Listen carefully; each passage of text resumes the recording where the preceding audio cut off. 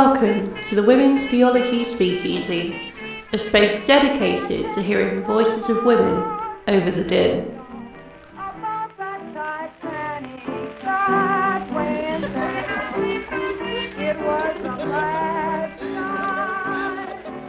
Welcome everyone to the Women's Theology Speakeasy.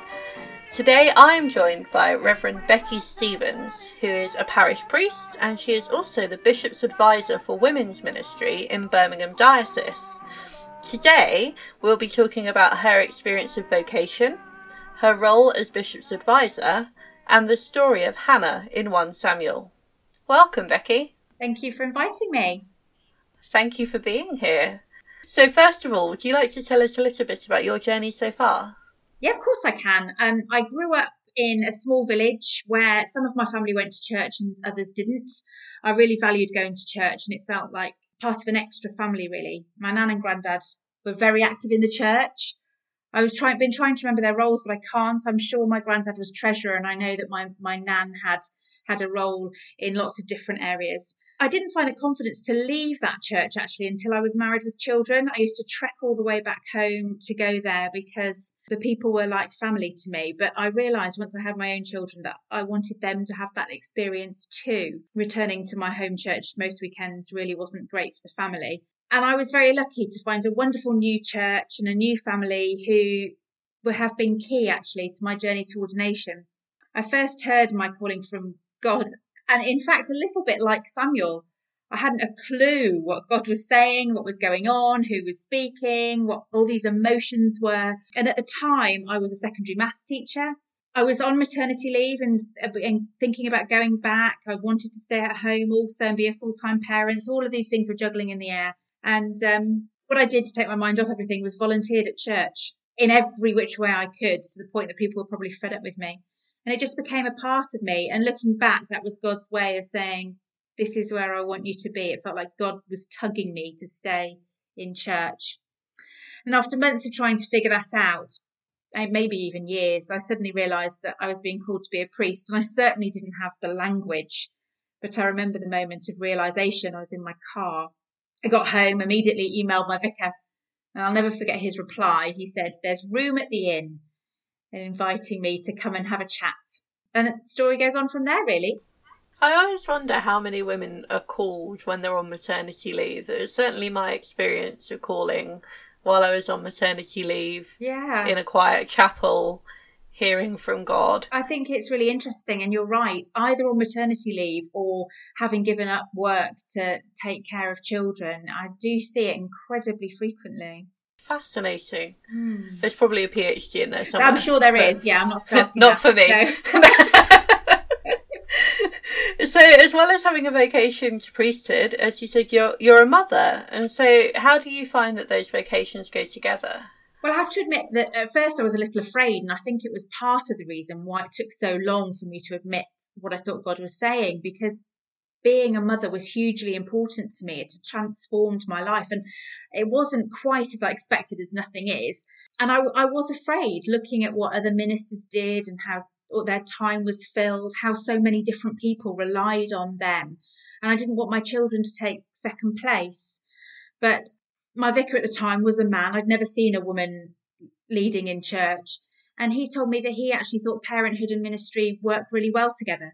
He admitted there'd be times when I'd had to be called away, but as a father, he felt that he was there for his children far more than other fathers that he knew.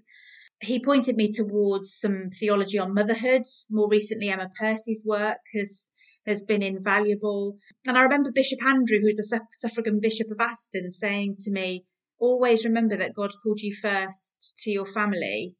That's not to say that having children once you're in ministry is any different, but I just think that there is so much prejudice about women working with children, let alone being a vicar, that it concerned me. But I have to say that my vicar was right.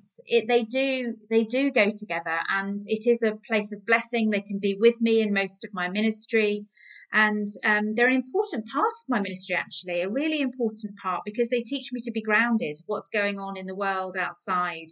So they go hand in hand far better than I ever imagined.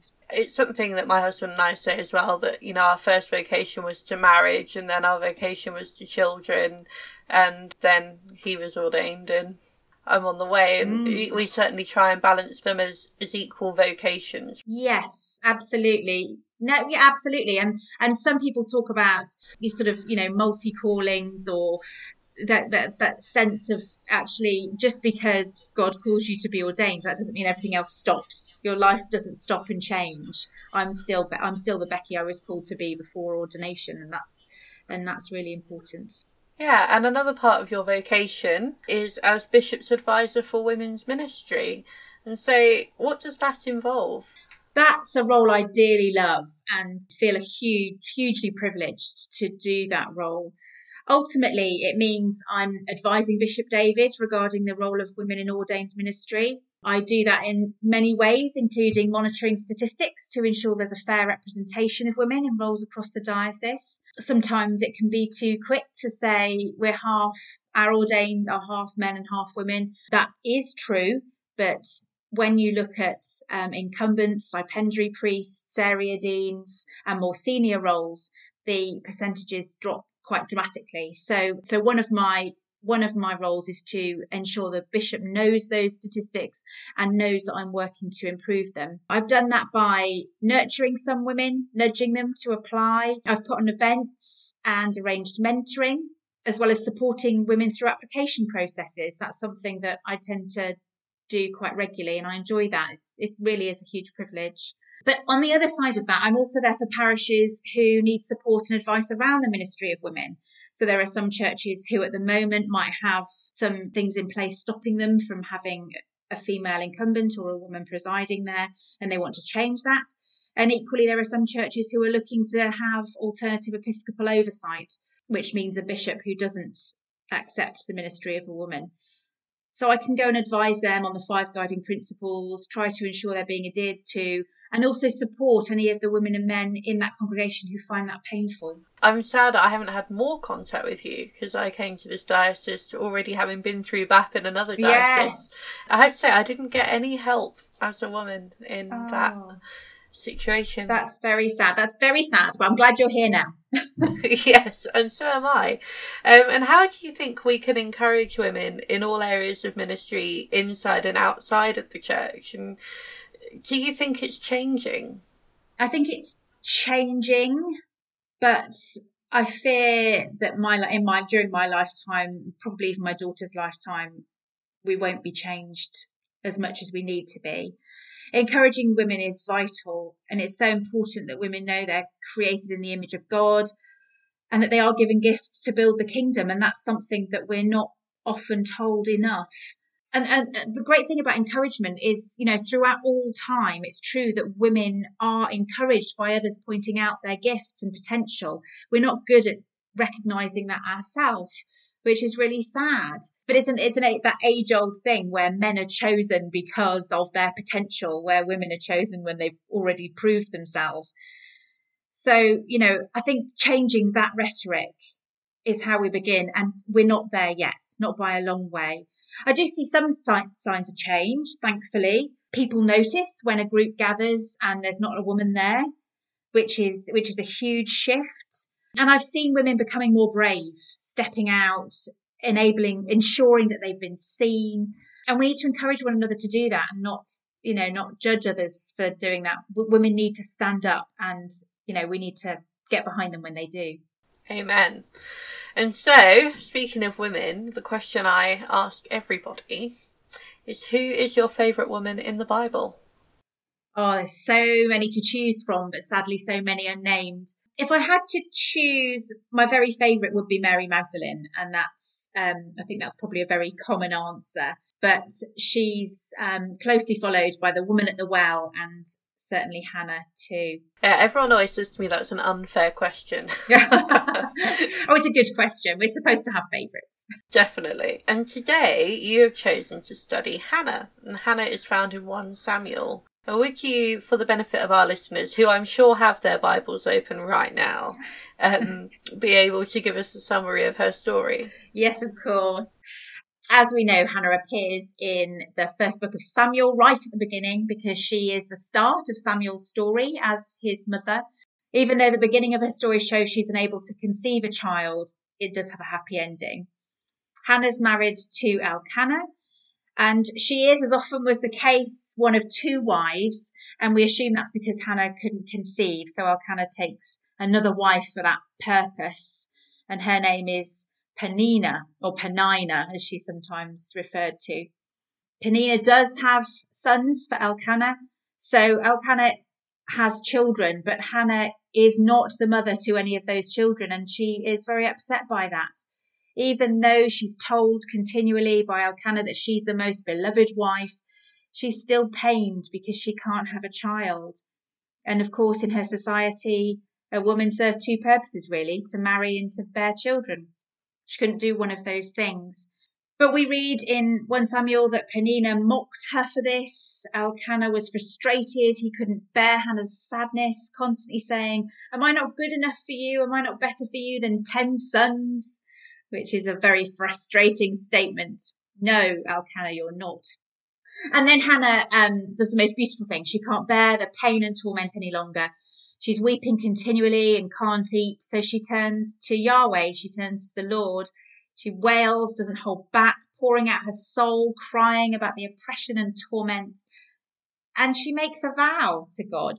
She says, if God will give her a son, she will return him to the Lord. She appears hysterical as she's doing this. Eli, the priest in the temple, assumes she's drunk, but she protests and Eli blesses her in return. And God hears Hannah's prayer. She does bear a son, Samuel. She keeps her promise, and after he's weaned, she returns him. And there's a beautiful part of the story where we hear that Hannah continues to make clothes for Samuel. So she continues to mother him from afar, which I think is such a beautiful imagery.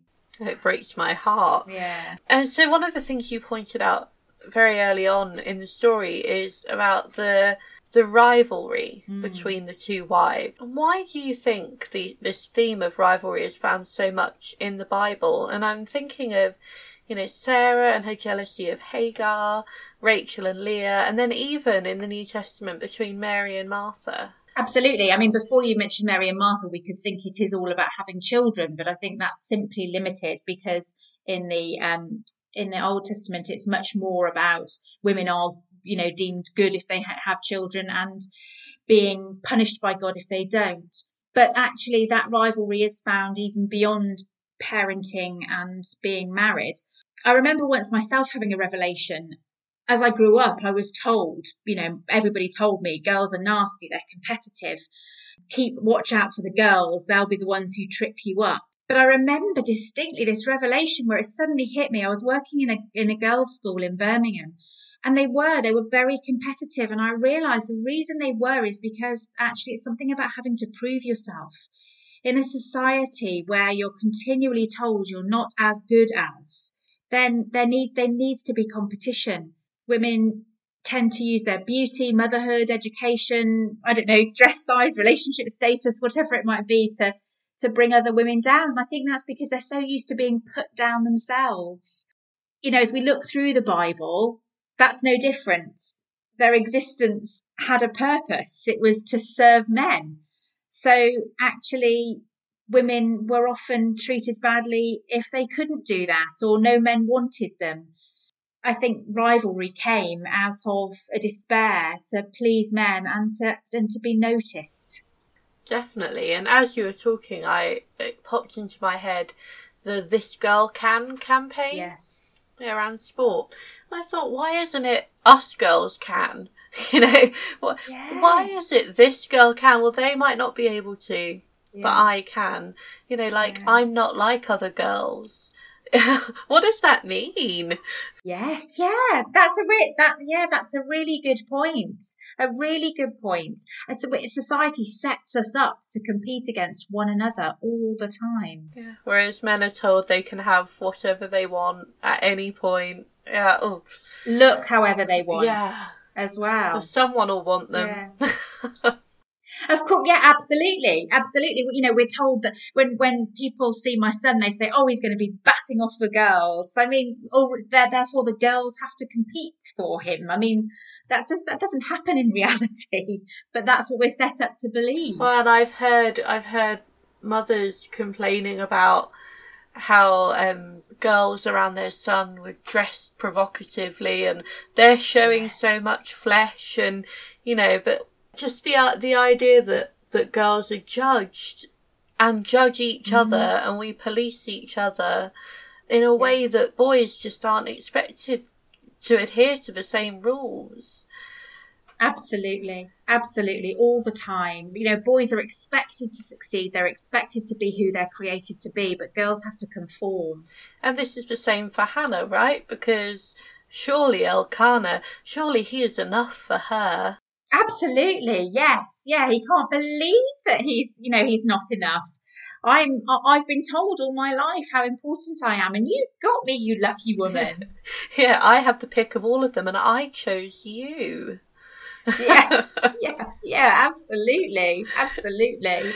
So Hannah is depressed, she's wailing, she's in the temple, she's pouring out her soul to God, and the priest assumes she's drunk. Do you think this is like when women are called hysterical or over-emotional? Yeah, I do think it's exactly like that. And I think it's something that, women have tried to still themselves so that they don't become all emotional and hysterical. I'm sure every woman listening to this can think of a time when they've been so upset and they've been crying and somebody's just walked away or mocked them to being so stupid. And I think, often men can do it too, and they take it out in violence. And, they'd be fighting and brawling outside, and Eli wouldn't have batted an eyelid. But a woman crying and wailing is something that's so unfamiliar. And I think it's a really powerful thing, actually, because I think Hannah was using her femininity and her God-given tears to come before God in that way. And I think it's really, really moving. But when I think about all of the women through history, many of our saints who've been treated so appallingly because of their apparent hysteria, it breaks my heart to think how much theology and wisdom that we've lost. Definitely. And I think of the mystics and the way that they wrote. And even now, if people wrote like that, we'd be saying that they were ill. Yes. Yeah, absolutely. Absolutely. Like Julian of Norwich. My husband was talking about Julian of Norwich the other day, and the way that she felt like she was going to die and actually had a huge revelation of God, and maybe she was mentally ill. Maybe she was, but now... Well, who knows? Yeah, and our understanding of women's mental health, people always talk about our understanding of men's mental health being lacking, but I think actually we have a poor understanding of women's mental health as well. We just expect the tears. So we say, oh, you might be a bit down, or it might be your time of the month. Yes. And all of these things contribute to our actual mental health being completely neglected. Because... Absolutely. I mean, I think mental health is a real issue for both women and men. It really is, and it's something that's very different. But I think actually with women, I think we're so used to women having an outburst or being emotional that we can, you're right, just push it aside. Oh, that's just you being a woman. And that's dangerous. That is dangerous. And it's really hard for feminism as well, because actually in many cases, my natural response is to cry, especially if I'm angry. I'll never forget when I worked at a cathedral. A layperson who was in charge of something phoned me, and I must have been 21, I think. Anyway, I'd done my job completely fine, but he called me a silly little girl. Oh. And I knew I was going to burst into tears, and I just hung up the phone on him. I don't know what he thought, but I was. He probably that was the least he deserved. Well, I just thought, if I don't hang up this phone, I'm going to cry and confirm for him all of the worst things that he's thinking, and I couldn't let him have that. Yeah, it's just such a female experience that we see lived out here through Hannah. Absolutely. I know that I often talk, so when I'm talking to women, certainly women who are discerning ordination, I mean, that's such a testing time, isn't it? Emotionally, physically, spiritually. And so many have said, but I spend so much time crying. And I always say, but that's God's way of healing. Tears are meant for healing. And I think Hannah is my example of that. Definitely. I think I cried through 2/3 of my BAP. Yes, yes. For my listeners, that's the interview process at the end when you're discerning before you go to theological college. Yes, absolutely. 2 out of 3 interviews, I think I cried, especially in the kind of emotional well-being one. Yes, and how hard is that? When women are faced in front of this person who's judging their emotional well-being, and we're being compared to men who, can actually have so much confidence in themselves. Really interesting. I've just actually recorded a podcast discussing infertility and adoption, and hopefully people might have listened to that before they listen to this. Do you think that Hannah, when she dedicates Samuel to God's service in the temple, could she be modelling a form of adoption? I mean, she could be. I mean, in a sense, we're all God's children, and so we're all adopted by God. But I think there's something quite profoundly different about this model of offering your child. I mean, Hannah so desperately wants a child, so desperately, that giving him to God was actually not about God needing to adopt a child. It was about acknowledging that God had brought her out of this oppression, knowing that she could go on and have other children. I think adoption is a gift, of course, and like Samuel was a gift to God. But the gift of the son wasn't given to the infertile woman. So probably it doesn't hold a good model. I think we probably need to look more carefully maybe at the tenets of the women sharing the care of the children among Jacob's wives or something like that, where there's that model of adoption, or even Moses and the wonderful story there of that the mother who the only way she can save her child is for someone else to take him in, and they do. So I think probably this is just another story where a woman has to give her child in order to appease society. And how do we theologically reflect on the ways in which women are unjustly forced to give up children today? I mean, I think that is somewhere where the story of Hannah can be used, actually, because Hannah's yearning was so strong to mother Samuel that even when he was given up, she still made those clothes. And I can imagine her, those night times of anguish, of missing him, of yearning to be with him, her making clothes somehow filled that void. And then taking them to him to see him in the temple. I can imagine the separation was unbearable. And although we could say she's lucky that she still gets to see him, that yearning doesn't go, even if we can't see the child that's been taken. But I think, again, actually going back to Moses, that's probably the best way to reflect theologically, because actually Moses would have been killed were it not for his mother's love and wisdom to send him out, so that he was then adopted into the Pharaoh's home. And still, though, she gets to nurse him. I think it's a really interesting dynamic that there are these two stories where children are still within the reach of their mother. They can still mother them, but can't be their mother. But we still know the pain, and especially as more feminist theologians have interpreted these stories, we can see the pain rather than it just being mulled over, as it often was. I think thinking differently, not thinking about particular stories though, I wonder if seeing God as mother birthing us into life, whether that speaks more about that being forced to give children up. If we see God as mother rather than the entitled father, then motherhood maybe has greater value, and taking a baby from a mother would be seen as a form of emotional torture. The divine feminine is definitely one of these questions that we often shy away from because we're so locked into this father narrative, even though we do have a biblical basis for seeing God as mother. And one of the things I was really thinking about, I can't remember why, I was doing some writing about Hannah, and I was reflecting on, I know what happened. I heard someone preach about Hannah's story, and I felt it was quite an unwise preach because of certain things that were said. But in it, I just thought to myself, how many women in this room have not necessarily had to give up a baby for adoption, but how many women have had a termination for medical reasons, where they've had to give up that much wanted baby because the baby wouldn't survive? Or how many women have had to give up their careers because they found themselves suddenly pregnant with a non-understanding boss?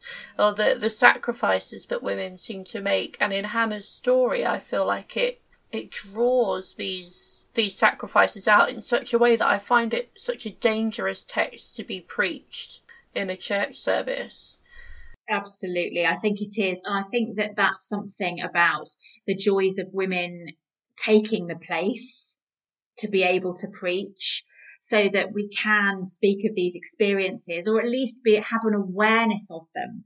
Because I think there's nothing quite the same as a mother who has connected with that baby, because they literally live within us, to then lose that baby or have it taken away. Or, I mean, even in the sense that they have to work and have to hand it over to nursery, handing a child to nursery was one of the most heartbreaking things I did. I don't think we can ever underestimate that. And to do so would be to devalue motherhood. But too often the story is not preached well. So Hannah, when she's given her child, probably around the age of 3, I would imagine, after nursing, given the child to the temple, she prays this incredible prayer, which whenever I study this with women in my groups, they say, I recognise this. And of course it's quite obviously a kind of intertext for Mary's prayer. Yes. Is there anything you'd want to bring out from this incredible prayer? I mean, I think it's just so beautiful that Hannah gets so much of her voice within Scripture. We rarely see so much voice given over to a woman. And it does match Mary's song, because actually she sings of God's favour for the oppressed and of God's power. It's not about her. She gives everything over to God. Hannah's not forgotten what God has done for her, just like Mary doesn't forget. And her words in this prayer are actually somehow now more constrained. She's no longer weeping. She doesn't appear drunk. She's in full mind. She's content. And actually these words show that she's been delivered from her anguish. There's kind of a peace and a dignity in this prayer that was within her all along, just if only she could have this son or this child that she yearned for. And I think it's just so beautiful that Hannah is the one who decides herself to bring this supplication before God. Hannah comes up with the plan as she offers her son to God. It was Hannah who chose the name for the child. Hannah decides the ultimate path for her son. I mean, ordinarily that's so shocking, isn't it? The son should belong to Elkanah, but she doesn't. She does what she thinks is right, and she hands her son over to Yahweh. And then at the end of all of that strength and bravery, she brings before God this most beautiful song of sacrifice and praise and worthiness, almost maintaining the right to be Samuel's mother. Definitely, and it's so heavily theological, and it's reminding me again of what we were talking about earlier about women hearing their calling on maternity leave. Like, she's had this baby and suddenly her voice is so eloquent, and suddenly she can tell God, because I wonder if she's got a glimpse of that creation that we participate in, that creative act where God made the world, and then ever since we've been trying to replicate creation. And she does this, and then suddenly she knows something of God, it seems, that she didn't know before. Yes, absolutely. I think it is a profound moment, and it's not something I like to go into too much because I equally know the pain of women who can't have children or the choice of women who choose not to have children. But there is that sense of enormity when you have a child. I mean, I I can't ever go back to how I was before I became a mother. And actually, I think it's very similar to that sense of what somebody used to call crystallizing of vocation, suddenly understanding what it means. And you're right, it is almost like Hannah suddenly realizes the enormity of God's plan. God's plan isn't just about her life and all of the things that are going on around her, but it's much bigger than that. It's huge. As she births a child into the world, she probably reflects on God birthing creation, and it's just the enormity somehow brings clarity. And as you talk about that sense of vocation, at first I didn't have the language, and it took me such a long time. I think the words I actually ended up saying to my vicar was, I think I want to be a vicar. It's what want. I think I want to be a vicar. It's of course it's not about that, but eventually, with time and anguish and pain, you have the language and you have the words, and it all makes sense and comes together. If only I could be so as eloquent as Hannah, but that's never going to happen.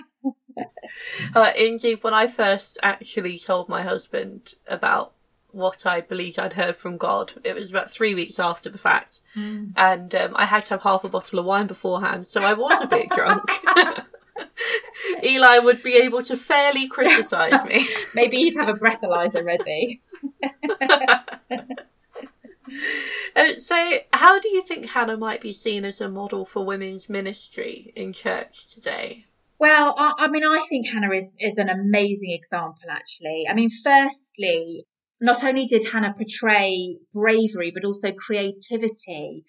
And she had biblical and divine knowledge. She recognized that God could be persuaded, which I think, are amazing characteristics. And she used that knowledge to create a plan. And she really does have an awful lot of power that conceptually she shouldn't have. I first realised this about Hannah actually in reading a book. It was David Runcorn's book, Fear and Trust. And he uses Hannah as his example. He talks about her as a leader, and it was like lightning hit. I was like, yes, of course she's a leader. It's just not how I've been taught. He uses her example as a model for someone finding their own way, using their own gifts and abilities to approach God, using their own relationship with God. And he says that Hannah comes from a state of oppression in a patriarchal and hierarchical society. She's being persecuted, but she knows the only way for her to be at peace is to have a child. So she pleads with God. She uses her knowledge of God to plead with freedom from oppression. She comes before God and making a vow, and she's blessed. She knows she's going to be blessed. She goes there with full knowledge. She's very confident and secure in her faith, which I think is an amazing model. We can't get any better model than somebody that secure in their faith, that they can go and present themselves to God in that way, especially under such circumstances. One of the things that I really love about this, it's just come to mind, is that often, if you read biblical studies, commentaries on barrenness in the Old Testament, it says, it's a trope. It's because the baby that's going to be born is really important. And so kind of you could read Hannah as just a figure that's there to show the importance of the male heir that she will have. But actually, it's almost like God knew that people would do this. And so this song, this important song that she does, this ministry that how many verses is it? 10 verses. 10 verses of important ministry, even if it's not read in its own right. Yes. is then used in Mary's words, and we're not allowed to forget those words. No. They have to be said every day at evening prayer.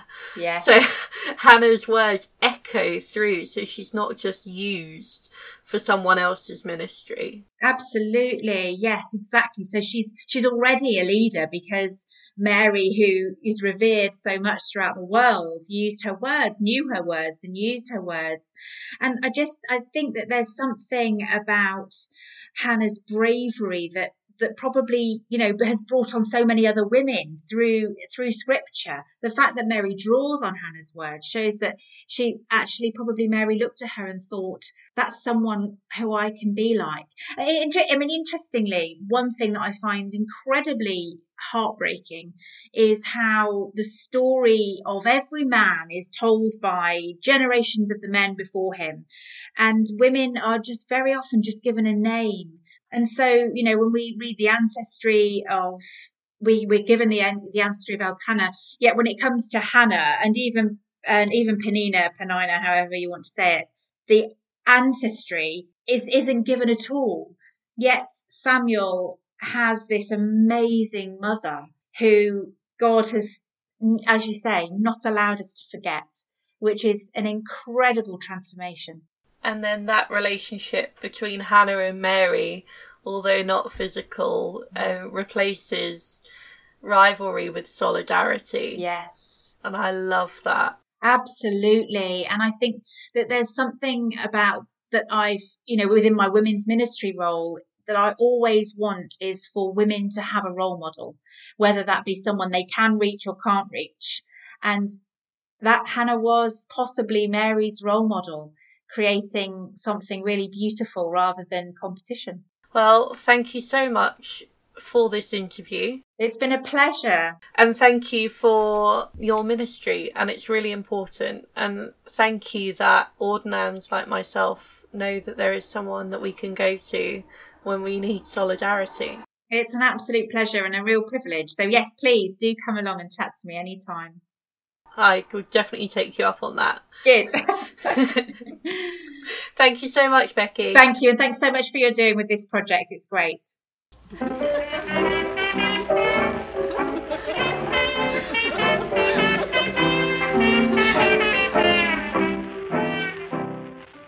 You have been listening to the Women's Theology Speakeasy. Please subscribe and tune in again.